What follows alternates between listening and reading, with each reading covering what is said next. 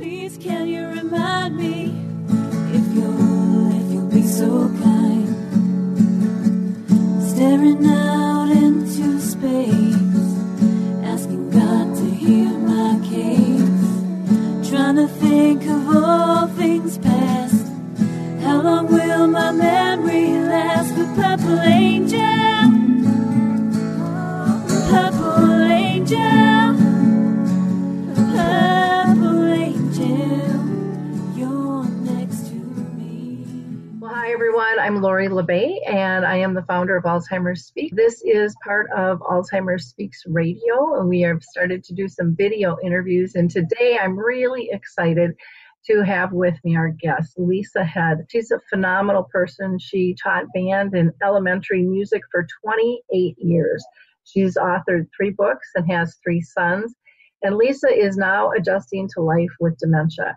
Today, she's going to share not only her story and the impact dementia has had on her life, but also her boys, her friends, her family, and how they're all dealing with this diagnosis and planning for the future. Lisa has a blog, and again, we will talk a little bit more about that later, but she's very active social media-wise, extremely positive in terms of her approach to continue to live life and move forward and help others. So I know you're going to have a great show here today. So welcome, Lisa. Thank you. It's nice to be here. Thank you for inviting me.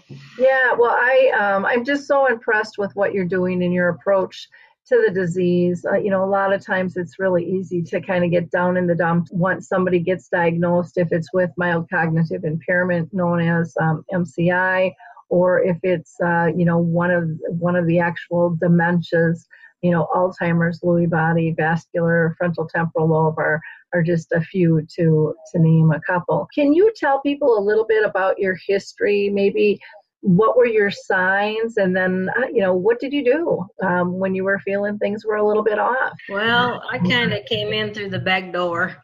I had a stroke in 2013. And I had speech problems and problems on my right side.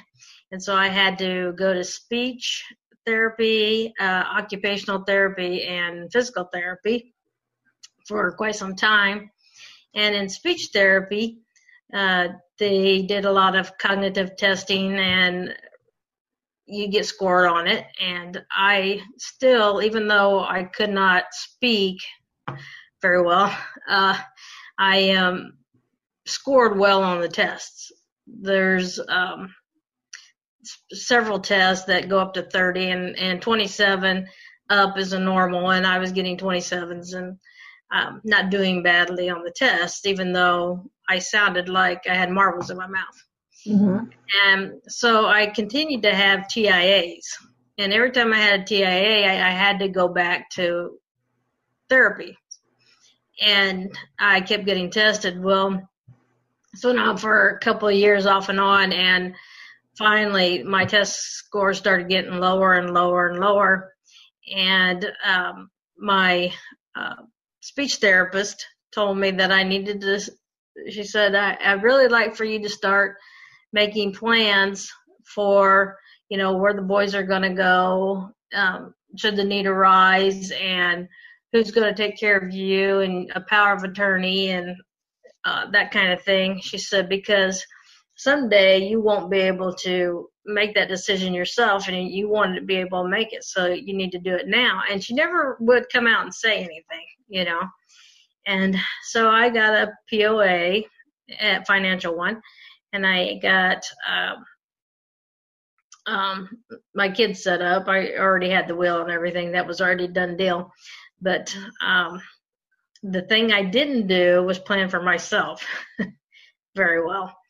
And but I got everybody else taken care of, the animals and, everything. And so finally I had to switch. I had switched insurance companies, and I was going to have to go to see a different doctor. And so they assigned me a doctor. And so I went back to my regular doctor and told him what was going on, because I knew that he would be sending all my medical records to the new doctor. And I thought, well, we better get this on the record, because if I'm getting to the point where the speech pathologist is getting concerned, then I need to voice something to the doctor. And so I went in to see him, and I told him what was going on. And so he did a workup, blood workup and physical workup to make sure that it wasn't something physical that was mimicking dementia. And he said if that all comes back clear, he's going to give me a cognitive test. Well, it all came back clear. And so he gave me a cognitive test, and I didn't fare so well. And so he sent me to a neurologist, and the neurologist diagnosed me with dementia. And so I got caught early, and the odd thing about it is I don't know how to say this because I don't want to sound egotistical, but they always say that the smarter the person is, the harder it is to detect until they're in the late stages. And I think that is true to some extent, but luckily we caught mine early because I was already in speech therapy.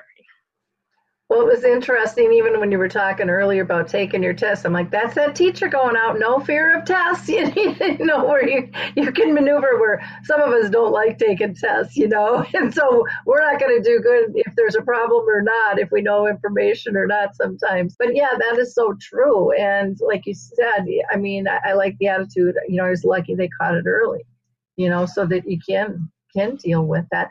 How long ago was that, Lisa? That I was diagnosed? Yeah. I was diagnosed in October of last year, 2017. Okay. So very, very recent.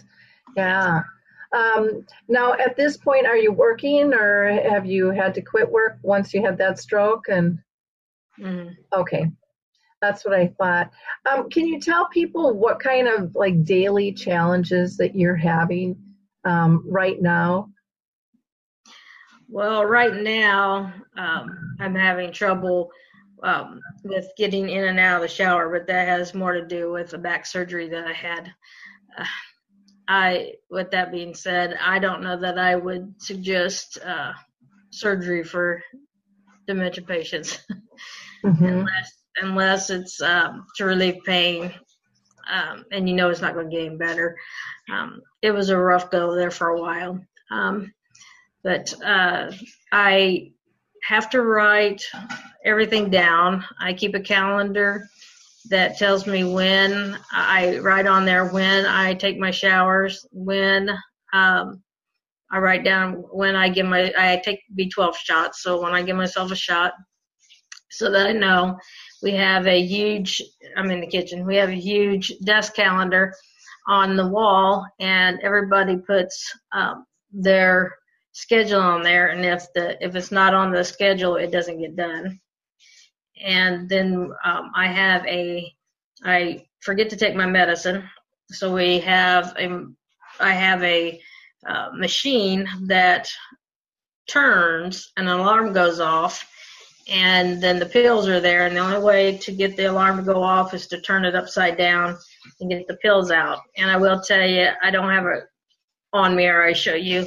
It's on Amazon for like $75. They go all the way up to hundreds of dollars, but I would suggest that. And then I don't know a lot of times what day it is, and so I have a atomic clock that has the day of the week, the time, and the date on it. Well, I love that you've set up systems, the big calendar. Now, when you say, if stuff doesn't get up there, then it doesn't get done. Are the boys each responsible for putting their own stuff down? So if they have places that they need to get to? Well, only if they don't tell me. If it's on a big schedule, we sit down with I have help that comes in, and we sit down and we write it all on there. And if somebody decides that they're going to go to a party, a band party on Friday, well, you're old enough now because you're in high school, go ride it, you know, on there. And he does. He's pretty good about that, except our calendar needs replaced. But but he's really good about that. The younger ones, not so much, but they don't have that social life going on yet. But the high school student does, you know. And can you tell us how old your boys are? Yes. I have a 14-year-old that's a freshman in high school. I have a 13-year-old that's a 7th grader. And I have a 10-year-old that is about to turn 11, and he's in 5th grade. Okay, great. And you're a single mom, correct? So I am. So you're maneuvering all this stuff alone. I think that's one of the myths out there, is that everybody has a partner, you know, that they're living with that can help support them. And that's a whole different ball of wax. Not only do you have to manage for yourself, but you're managing for 3 active boys. And I'm just having kids. That's complicated alone, let alone having cognitive difficulties. How have they done with the diagnosis? Well, at first I didn't tell them. They knew that I had memory problems, and then I went ahead and started using the word dementia. And the reason I worried about it, I was afraid they would look it up and then get scared, because their only example of it is me. Mm-hmm. And society's view of it seems to be that once you get the diagnosis, all of a sudden, you know, you're drooling and you're incontinent and you can't form a sentence, and that's not the case a lot of the times. If they catch it early enough, you don't even know that they have it, because it's not like they deemed me on the head with a wand and said you have dementia, and all of a sudden I just and there's so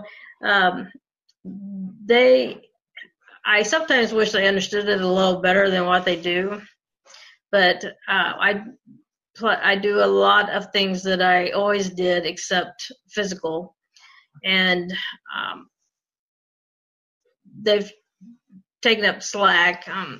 We just blame my back for that, but they don't understand, like, well, they get frustrated, I should say, with me, because they'll tell me they need something, and I'll say, well, you should have, why are you waiting until today to tell me? And one was, I'm not going to say what it was, because if he ever sees this, he'll kill me, but it was a clothing item that he needed. And I said, why didn't you tell me? He said, I've told you 4 times. And then he was able to tell me what the conversation was each of the 4 times. And I'm sure he's right, because that sounded like something I'd say, you know. And I have had no memory of the other 3 conversations. And so it's tough for them, because sometimes I say, I didn't know anything about it. And I did. I just really don't remember it. Yeah. Yeah, that would be hard, you know, especially for kids, to get that concept, because you've always remembered, you know. So that change has to be something that they adjust to. How about your family, your parents? Do you have siblings at all, or? I just have step siblings, so that. I don't see them. I talk to them. I talked to one of them, and she wants to be helpful. And then my dad is going to be 80 on Christmas Eve, and so he wants to move up here closer, but he can't. He can't possibly. I need to take care of him. And so it's kind of a rough situation that we're in, because the way that it works with agencies is, you know, they'll do my clothes, my shopping, my dish, my stuff, and not the boys. And so there's nothing set up for families that are in this situation. Wow. Yeah, when you're responsible, I mean, that is, I mean, I would look at it if I'm doing shopping for my kids, that is me. That's part of me. So that has to be really frustrating that they're not looking at the whole package with things like that. Yeah, I that's something, honestly, I can say I've never heard anybody say that before. But that makes sense, and I can see how it got set up that way, but yet not real effective at all with that. Are you guys in the same state as your dad, or? Yes. Okay. Yes. Yeah, that's got to be difficult. How about friends? Do they still come around? So often people say friends kind of go by the wayside. How about your circle of friends? That circle has pretty much disappeared. It's like, it's almost like people think that it's contagious, or they don't know what to say. Not just say anything, just come hang out and watch, TV show, or, go out and get a Coke or something to drink, or, just do something. But my dad made a comment one time when he was visiting. He was here for a couple days, and he said, there's usually people, he was sitting on the couch, and he said, there's usually people in and out of here. Where'd everybody go? Did you scare them off? Mm-hmm. And the kids were in the room, and I said, no. And he went, and I did one of these, so that I didn't have to say it in front of the kids. And he got it. He knew what I meant. Wow, that's so sad. That is so sad. Oh, well, it's their loss, Well, yeah, but and but I've made so I just decided to get new friends, Yeah. So I've done that a little bit,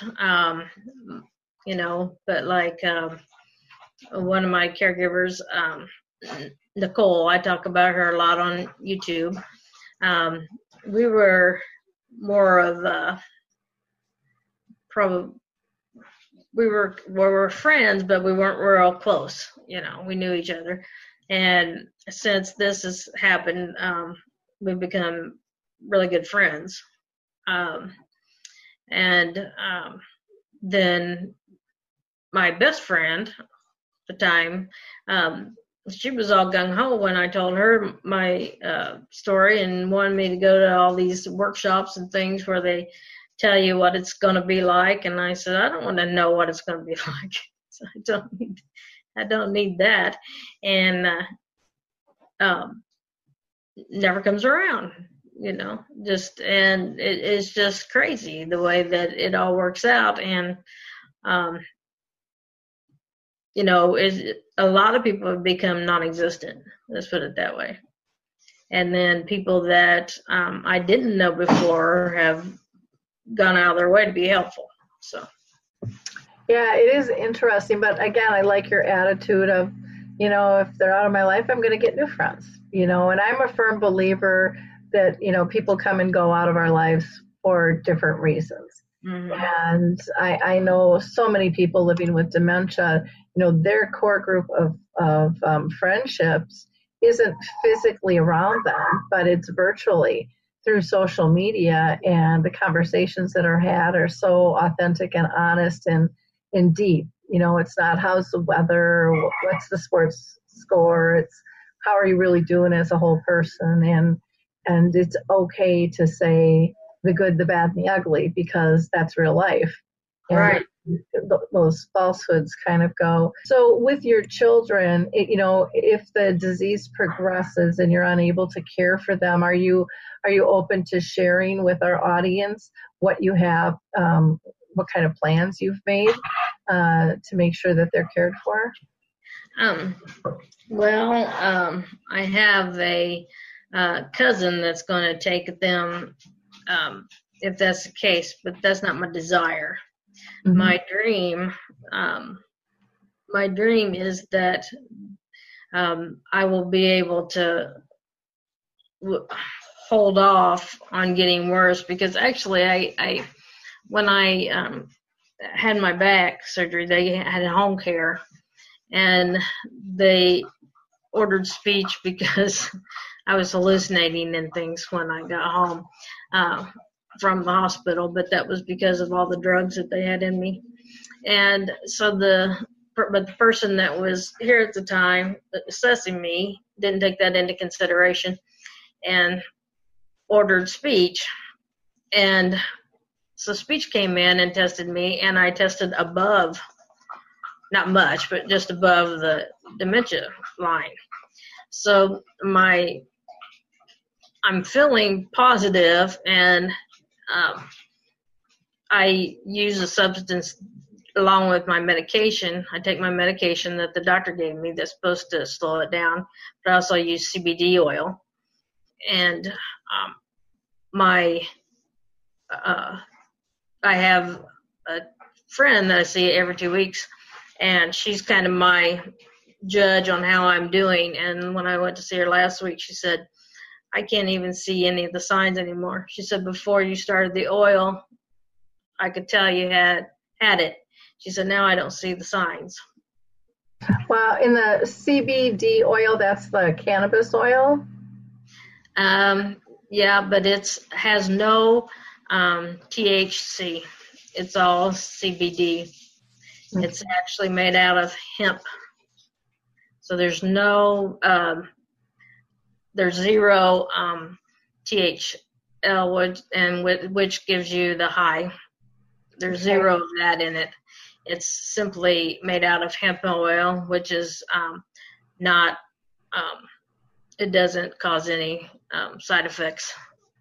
You know, I have heard more people using the CBD oil for so many things, from chronic pain and to vertigo to dementia, and with kind of amazing results. And people, I think, are skeptical of it because it's like, oh, I don't want to get high, or I don't want to get addicted. And, you know, my understanding is that's not going to happen with this, but it has a calming, you know, effect on our systems. And, you know, when we're stressed, we react. And when you're stressed with dementia, you know, your symptoms can increase. And so to me, that makes perfect sense that would help calm things down. The CBD oil that does not contain any I'm saying TLC. I'm saying the wrong letters. I'm not sure what it is, so I can't help you out. It's the marijuana part. And it doesn't have any in it. You don't get addicted to it. You don't get high to it, but I forgot what I was going to say. Oh, it's legal in all 50 states. The CBD oil is. Okay. And I live in Indiana, which couldn't, I was going to say it couldn't be any more backward than I don't know where. And they just passed a law which shocked me because we weren't expecting it by any stretch, that you can now have 0.03%, which I think the purpose behind that, because my oil still doesn't have any, purpose behind that is a caregiver can ask to get a license and then grow it at home for the patient, but not to sell, you know, or anything. But I order mine online. Okay. And then how do you take that then? Do you drink it? Do you put it on? How do you take your CBD? I take mine with a dropper under my thumb, under my tongue. I put 9 drops under my tongue. And when I took it in to show the neurologist, he got very excited. And he was trying to figure out how much I was taking. And he said this would help so many people, but He said, we don't know how to prescribe it. We don't know how much, because they have to put it in an oil so that it makes it thicker so that it will drop, I guess. And so it's not, the whole thing is not CBD oil. Does that make sense? That Yeah. it's mixed with something else. And anyway, so he was reading the label, and they were trying to figure out how much was being, how many drops. And he said that I wasn't taking very much, which was good because I can always go up if I need to. And then he said, and the problem with dementia is that you can't measure it because, yes, I can complete my sentences most of the time now, and I stay on topic where I used to not stay on topic. And he said, but that's not measurable. But with somebody with seizures, if they went from 20 seizures to 10 seizures to 5 seizures, you can figure out the dosage and you can measure it. And he said, but we can't with dementia. And so he was trying to figure out how much I was taking and that kind of thing. And so I thought that was kind of cool. Yeah. Well, and it's, the saying is when you've met one person with dementia, you've met one. And, we're all individuals. But if it's, if it's legal, I think with so many other tools when it comes to dementia, it's kind of trial and error, and anytime you're doing medications, I don't care if it's taking a Tylenol or an aspirin or whatever. Most people start out on a low dose, and if they need more, then you add on to it. But again, keeping the doctor in the loop is very important too. So that's great to hear that that's working for you. Now, have you changed your diet or exercise regime at all since diagnosis? No. No. I didn't change my diet. And because, how do I say it with,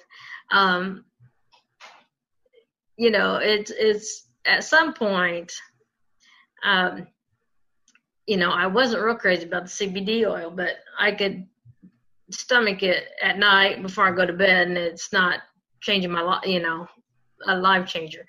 But quality of life, and I like food, and I like breads, and I like pizzas, and, I like chocolate, and I'm going to enjoy,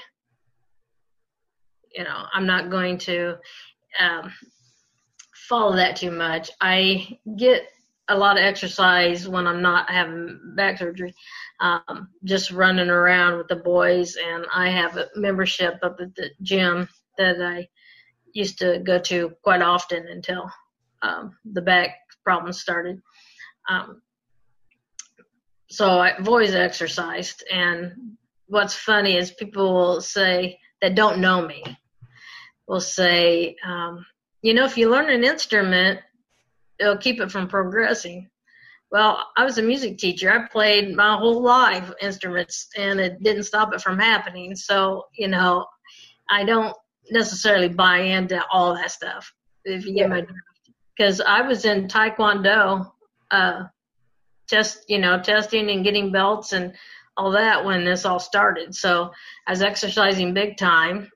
My weight was way down. I was playing music all the time, and it didn't stop it. Yep. Yeah. It's, it can enhance things at times for people, but, I think of music with my mom. It sure didn't slow it down, but it gave her a lot of joy. Oh, yeah.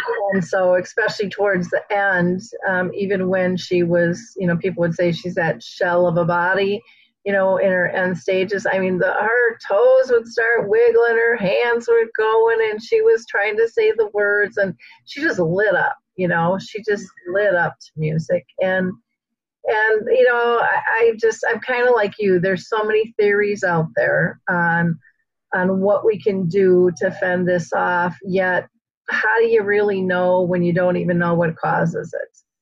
we don't know the root cause of it yet, and there's so many different theories out there. It's a tough one. It's a tough one to do, and even with the doctor saying, well, it's something that's hard to track because they can't monitor it. Well, they could do a study and really follow somebody around and tick off how often are they not able to find their words, but researchers have chosen not to. Right. Well, that's what my friend said. They said, sure, they can measure it. If they sit there and they talk to you and you said the wrong word 3 times in 45 minutes, or you went off track,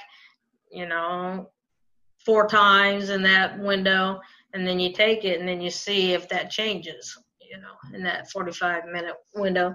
And I thought, well, they could. You're right. They could do a study. Maybe someday they will.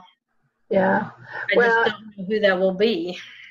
Well, and it's hard, because, pharma kind of controls and pushes a lot of the research. But, yeah, we're seeing changes. I mean, we're seeing more studies for social engagement, with the arts and different things. And, my gosh, 10 years ago, that was like, no, that's not going to happen. That can't help. It has to be a pill. It has to be, and it's just like, well, so that's been nice to see that change. And I think I think communities and individuals are really getting out there and pushing. They're talking about it more. They're sharing their experiences like you are. And that's one thing I really wanted to talk to you was you have a YouTube channel. You're out there just like every day, shooting stuff out. What made you decide to have a YouTube channel? And what do you do on it? Why don't you share that with our audience? I do have YouTube channel because I started looking around on YouTube and I couldn't find any videos about having dementia. They were all the caregivers and how it affected caregivers, and caregivers were doing all the talking, and nobody was asking the patients anything, and everybody was kind of guessing what they were thinking and guessing what they wanted to say, instead of there being anything out there with actual people that have it talking. Now there's another guy that I like to watch that's up there, and his name's Peter, but I can't think of his last name right now. He has Alzheimer's, and he does one weekly. And I can look real quick and see if I can find it.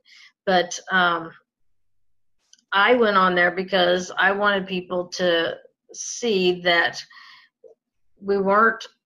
I wasn't any different the day before I got the diagnosis, the day I got the diagnosis, and the day after. And that I was still the same person. I started the video when I knew that I was going to get the diagnosis, because everybody was kind of hinting at it. But it still hit me like a ton of bricks when he said it. So the idea behind the YouTube channel is to help not only the people that get diagnosed, but also to help people that are caring for them. Because my argument is that the terms are thrown around like, let me think of one, being difficult, and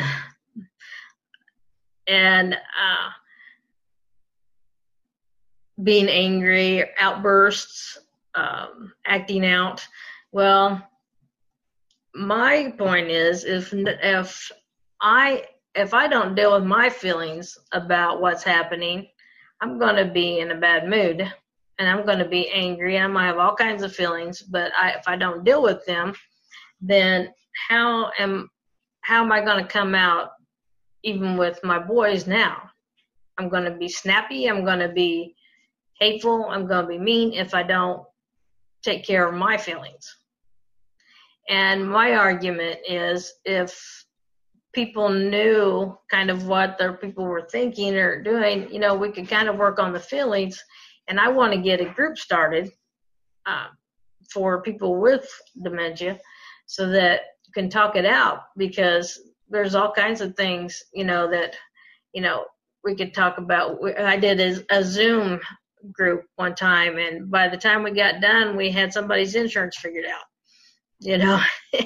and it's just because everybody's had experiences and can share them, and they're different, and some of them are the same. Oh, well, that happened to me too. And so the idea behind the channel is to kind of give that support to those people that have it, and also support to those people that are caregiving if they have questions. I don't know if that is. No, I think it makes a lot of sense, and I admire you for doing that. My mom had dementia for 30 years, and that's why I started Alzheimer's Speaks, was because I learned so much from her, because I valued what she was teaching me. And I think, again, I think it gets back to the stigma of, even like what you said, is, people think that you go from here to here in 2 seconds of being told you've got a diagnosis. All of a sudden you're like, boom, yeah, Right. You aren't what you used to be. And you guys have such great insights. And to me, it's asinine that we haven't been doing that more, that we haven't been raising your voice, that, we as outsiders, even if we're care partners or if we're physicians, it doesn't make any difference. We don't really know. We're giving it our best guess, but, we're wrong a lot of the times on what's going on. And so when we see somebody getting mad, we're always looking at, well, they're mad, but we're not looking at what caused that anger. And it was probably us, that did something that triggered that reaction. And so everybody wants to make this disease black and white, and it's very colorful. Oh, yeah. And it's very shaded. And I think this disease is here to teach us to be better people. I truly do, and make us be more introspective, and make us pay more attention to body language, and make us be more compassionate and less judgmental. And to me, there's so many gifts wrapped in this disease that, I just feel that it's an honor to be around it all, because there's so much to learn. What the disease teaches us isn't just limited to dealing with somebody with the disease. It teaches us to be better people. We have our group called Dementia Chats, which, again, we'd love for you to be part of. And that's where, we get together and we chat for about a half an hour, and we decide what we're going to talk about for the next hour, and we push the button, record it, and then we push it out there. And, it's okay to disagree. Everything is very polite, but as a group, we're always learning from one another, and people still think they know it all, and what I hear from people with dementia a lot is, the experts are saying this and that, but that's not true, or it's not true for me. And they're looking at how individualized this is, and, being so respectful with the process. And again, the bar is starting to change. It's got a long, long ways to go. Now, a lot of times you're doing these videos and you're driving a car, and a lot of people would think, well, a person with dementia can't be driving. But, you're out there still, engaged, doing it all. And how does it make you feel when you're recording?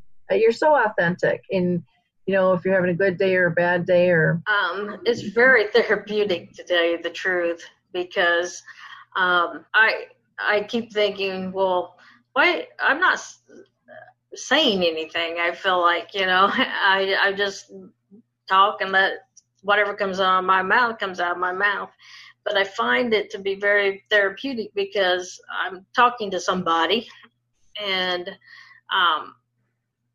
I get comments back. I have a great community that is very good at commenting, and it calms me down, and especially, and the tear days, I always feel better afterwards, and it's like, talking to your best friend. So it helps me when I'm talking. Yeah, one of the things that I hear people say was it gives them purpose, that this isn't all for naught. And I think, it's healthy for all of us to live with purpose. And yet I think so many people have forgotten that, or have never had that in their lives. Mm-hmm. And so even for many with dementia, and I talk with people all around the world, so often they'll say, I really didn't have a purpose in my life. I didn't feel as fulfilled as I do now with dementia. And they're like, that might sound really crazy, but it's really true for so many. Mm-hmm. Again, taking a bad situation and trying to make it better, not only for yourself, but for others is I think, very commendable. And so I appreciate all that you're doing and making a difference. And your voice will just continue to grow and be out there. And even I think with your boys over time, as they get older, I mean, that's a legacy piece for them, that will always be there, that, how mom dealt with this. And as they get older, they may look at how their life was very differently by watching your story and sharing your story, with others. So again, I thank you for all you do. Now, your YouTube channel is Living Life with Lisa. Is that correct? That's correct. And same with your Facebook group. I have a Living Life with Lisa on Facebook that is a closed group, but I accept anybody in there that wants to be in there. I have had to remove some people, but that's another place where I just share things with family members and friends and people off of YouTube, because my followers, because I tell them the name of it, and I wanted them to post pictures of them walking when we're doing this walking challenge right now, and they're not doing that, but one tried, but it wouldn't post for some reason. And so we talk a little bit more over there. And then I try to get YouTube videos up several times a week. I was bad the last couple of months, but I was stuck in a chair and, in excruciating pain. So sometimes I got some of them up there with me wincing and just saying, I'm still on the side of the dirt, Can't talk to you right now. But yeah, I do feel a purpose. I feel like this is why I got it, and and can I tell you why? Please. Well, I got. By the way, I want to say this before I forget. Okay, the other person that I found on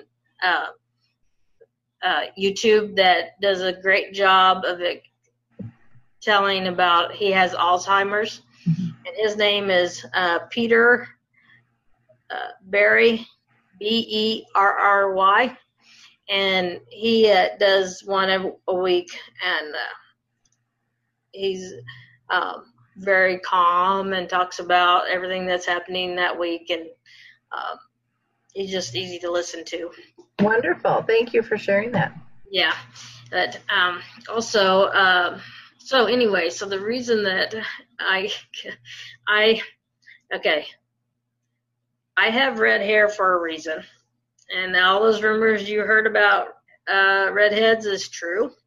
My mother also was a activist, and she had picket signs in my hand when I was 8. And so I figuratively, I'm not saying that right, figurative, I'm not, I'm trying to say, I've been having trouble with words today, but the sign in my hand. So when I first had my stroke, and then I had some setbacks, and I ended up in a wheelchair for a while, and I just started seeing how people treated people with handicaps. And I still notice it, and I usually voice it. So anyway, I got diagnosed, and I immediately called the Alzheimer's Association in Chicago, the headquarters, and they were very good about talking to me, and they were very nice. And they, so as we talked, they wanted to send me a whole bunch of stuff, and I said, no, don't send me a whole bunch of stuff right now, because I don't want to be overwhelmed right now. Okay. So then I told them that I wanted a group. And they said, well, somebody from your local chapter will call you, and you can tell them what you need, because I wanted a group for me and a group for the boys to go to so they could talk. And so I got a call at like 5 o'clock, which is quitting time, from the Fort Wayne chapter of the Alzheimer's Association, which is my local chapter. And I live several counties to the west of Fort Wayne. And the lady got on there, and I explained to her that what I, that I've been diagnosed and everything that I told the other people. And then I told her that I had 3 kids, and that I wanted to get a group going for them, and I wanted to get a group going for people like me. And she literally ripped me up one side and down the other, because how dare I get dementia when I still had kids at home? And, like you said, sign me up, I'm ready. yeah. And so I was still I don't know if I still was in denial, or if I just, realized that I hadn't changed any, or what, because I still have a lot of hope. And so I said, oh, they said you were going to come out. Well, I can come out. And I said, I don't want you in my house. And it got very heated. And they told me they had groups in the counties to the west of me, but nothing in my county. But this is where I live, and they're supposed to serve my county. That they don't have anything in my county, but they're all for caregivers, so you don't want to go to those. We just don't have anything for you. And I said, are you planning? No. And I said, isn't that your job? Yes. And you're not doing it? No. I said, we're not doing a very good job of it then, are you? No. And she just was real nasty with me. And that part by that point, she was getting patronizing.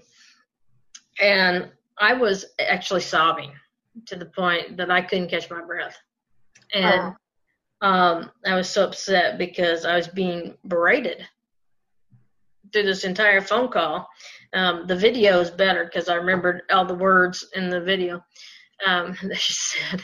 But it was an awful experience. And so luckily it was a Friday, and Fridays are pizza night. and we have them delivered. So I opened the door and threw money on the floor and yelled, "That's for the pizza," because we were called in. And I wasn't going to come out sobbing like that because I didn't want to scare the boys. And I couldn't calm down. I was, it was just heaving kind of thing. And so I called the national chapter and told them what was said and what was going on. And they got me calmed down enough so that they could understand me. And then I told them, and the girl wrote it down. She said, "I'm going to take this to my supervisor." And so took it to the supervisor. The supervisor called me at 9:00 that night, and I said, "I understand that she might have been having a bad day or something, but they need to pull her off the phones." And she said, "Nobody needs to talk to anybody like that, especially in that condition." And I said, "Well, the thing is I was in a good mood. I wasn't upset at all, and I still had hope. What if somebody had called that was desperate and suicidal? They would have just went ahead and put a bullet in their head." Yeah. After that, and so at that point, I realized that, you know what? If they're not going to do it, I'm going to do it, because somebody has to get it done, and they're not doing it. So I guess that's up to us, huh? Well, and I think we're seeing more and more of that happening, and budgets are very tight out there, and staff is short, and not just their association, but kind of all over. But I also think that it's really important that we deliver the services that are needed, not the services that we've always done. Because not all the services we've always done are still needed in the same way. And so I think it's critical to listen to people in terms of what's going on. And, there are a lot of young children whose parents have dementia. Maybe the numbers aren't as high as those that don't, but that doesn't make them any less relevant. Right. Or less of a need. And I know there's been talk through various groups of trying to pull kind of a Zoom group together, a virtual group for kids to be part of. And then, what I've heard from many is the fear of liability of monitoring, the kids and how does all of that work. So I don't know. I think a lot of, there's just so much being addressed now by grassroots that has said, our government and our associations aren't meeting our needs. And so people are just stepping up, like with the memory cafes where people can go and talk about all of life, not just focus on the doom and gloom of dementia. I mean, we laugh so much in ours. And, our people with dementia, man, some of them have those one-liners and those zingers, one after another. And then there's times we cry together, or, we try to figure out support. And facilitators, I think, more need to take a step back and let the group answer the questions and then add to it, instead of taking over the conversations and things, because I learned so much in those groups. I just think that there's so much validity, but everything doesn't have to be, I always refer to kind of the bed in the bag where, everything's here, pull it out and make the room look pretty. There's a lot of things that we can do piecemeal. And to me, it's better to start something than to just sit around and talk about it, even if it's not perfect, because you're going to learn what the needs are as you go. And to me, that's just common sense. But it isn't common sense. It isn't common practice in most businesses or organizations. And I think some of that is changing too. I think people are beginning to be afraid of not trying versus being afraid of failure and never stepping forward. They're seeing the needs because people are speaking up, those with dementia and those that care for them. And the other thing you had referred to was that there were a lot of caregiver support groups. That just fascinates me, that there would be more of the caregiver supports than there would for the actual person, because I think that's just such a critical step, or with the memory cafes that I'm involved in, people would make comments like, you can't have them both together. Well, where do you think they are 99% of the day? They're spending time together. Why can't we have them in a group together? And, it all got down to, well, people are going to complain, or people are going to maybe say some things that are disrespectful. And maybe that shouldn't be the primary focus.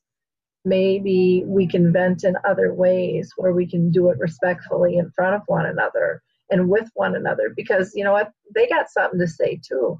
They're not always happy with how we treat them. We make mistakes, but nobody wants to admit that. And it's such a falsehood and a fake reality. So I think these conversations are so healthy and so helpful for so many. Again, I'm so proud of the work that you're doing and the voice that in the stands that you're taking, because I know it's helping a lot of people, Lisa. So thank you so much for joining us today. One final question I would like to ask you, is there any advice that you have for someone who's, when they first get diagnosed, is there something that you would have wished you were told or known of? I wish that when I'd gotten my diagnosis that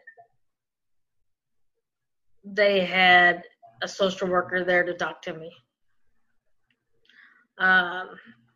or a number to call.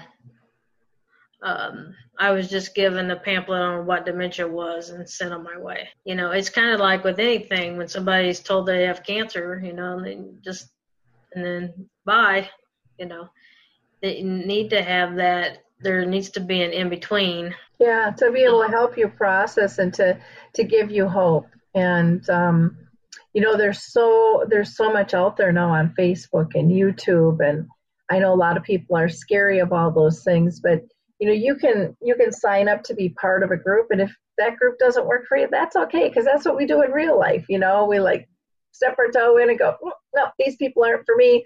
I'm going to go over here, and you can have control over that. I've just found so many people find such peace and happiness and this sense of belonging when they're connected socially, but that doesn't always.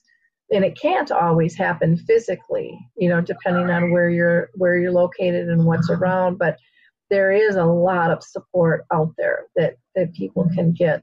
So again, I would encourage our listeners to, check out Lisa on Facebook, Living Life with Lisa, or on her YouTube channel, Living Life with Lisa. You'll get a really good taste and feel for all of her videos and who she is and what she's about. And then do you want to share an email, or would you prefer people contact you through YouTube and Facebook? On my Facebook, if you look in the description, I have a email in there. It's Living Life with Lisa 14, because apparently there's another Living Life with Lisa. So I had to put a 14 in there at gmail.com. Okay, wonderful. Well, thank you again so much for taking this time with us. Really appreciate it, Lisa. Well, thank you for the invitation and allowing me to share. I thank you so much.